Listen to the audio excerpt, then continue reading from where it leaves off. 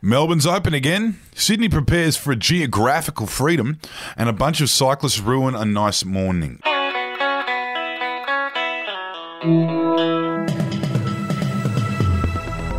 Hello, I'm Wendell Hussey and you are listening to the Daily Batuta for Monday, the 25th of October.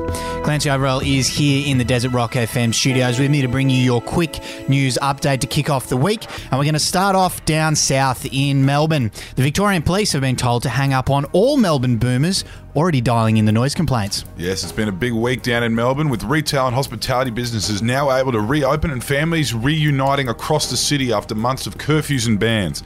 Thankfully, there's been some common sense prevailing, with an order handed down to the police that they aren't to respond to any whiny boomers over the next little while as they try and ruin everyone's fun. Yes, as Premier Daniel Andrews said to The Advocate, we've just come out of 4 months of lockdown. Surely they've had enough peace and quiet. Heading a few hundred kilometres up the eastern seaboard now, and a south coast of New South Wales gift shop has tripled their candle production as Sydney prepares to be let off the leash. Quite a familiar story for plenty of stores in towns like Kiama, Berry and Narooma down there preparing for an onslaught of cashed-up Sydney-siders to descend on their districts in the next little while.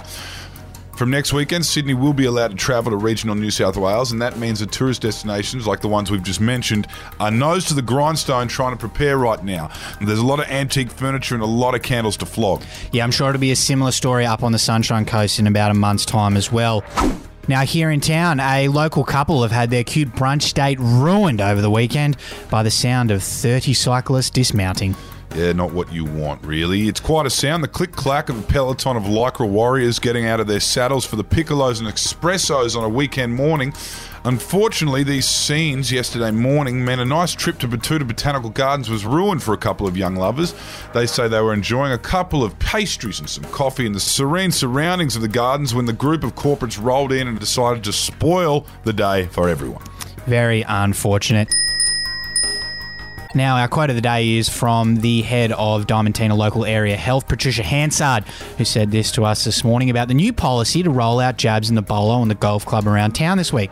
We had a bunch of AstraZeneca doses to get through. They were about to go off, and we actually just told all of the boomers that it was Pfizer and got it done. They lapped it up, and now we've got the over 65 vaccination rate up to nearly 19% here in the Channel Country. Good practical problem solving. It's the right kind of medical misinformation, that one. Yes, full steam ahead. And that's all we got time for today. Enjoy your Monday. Bye-bye. Hooroo.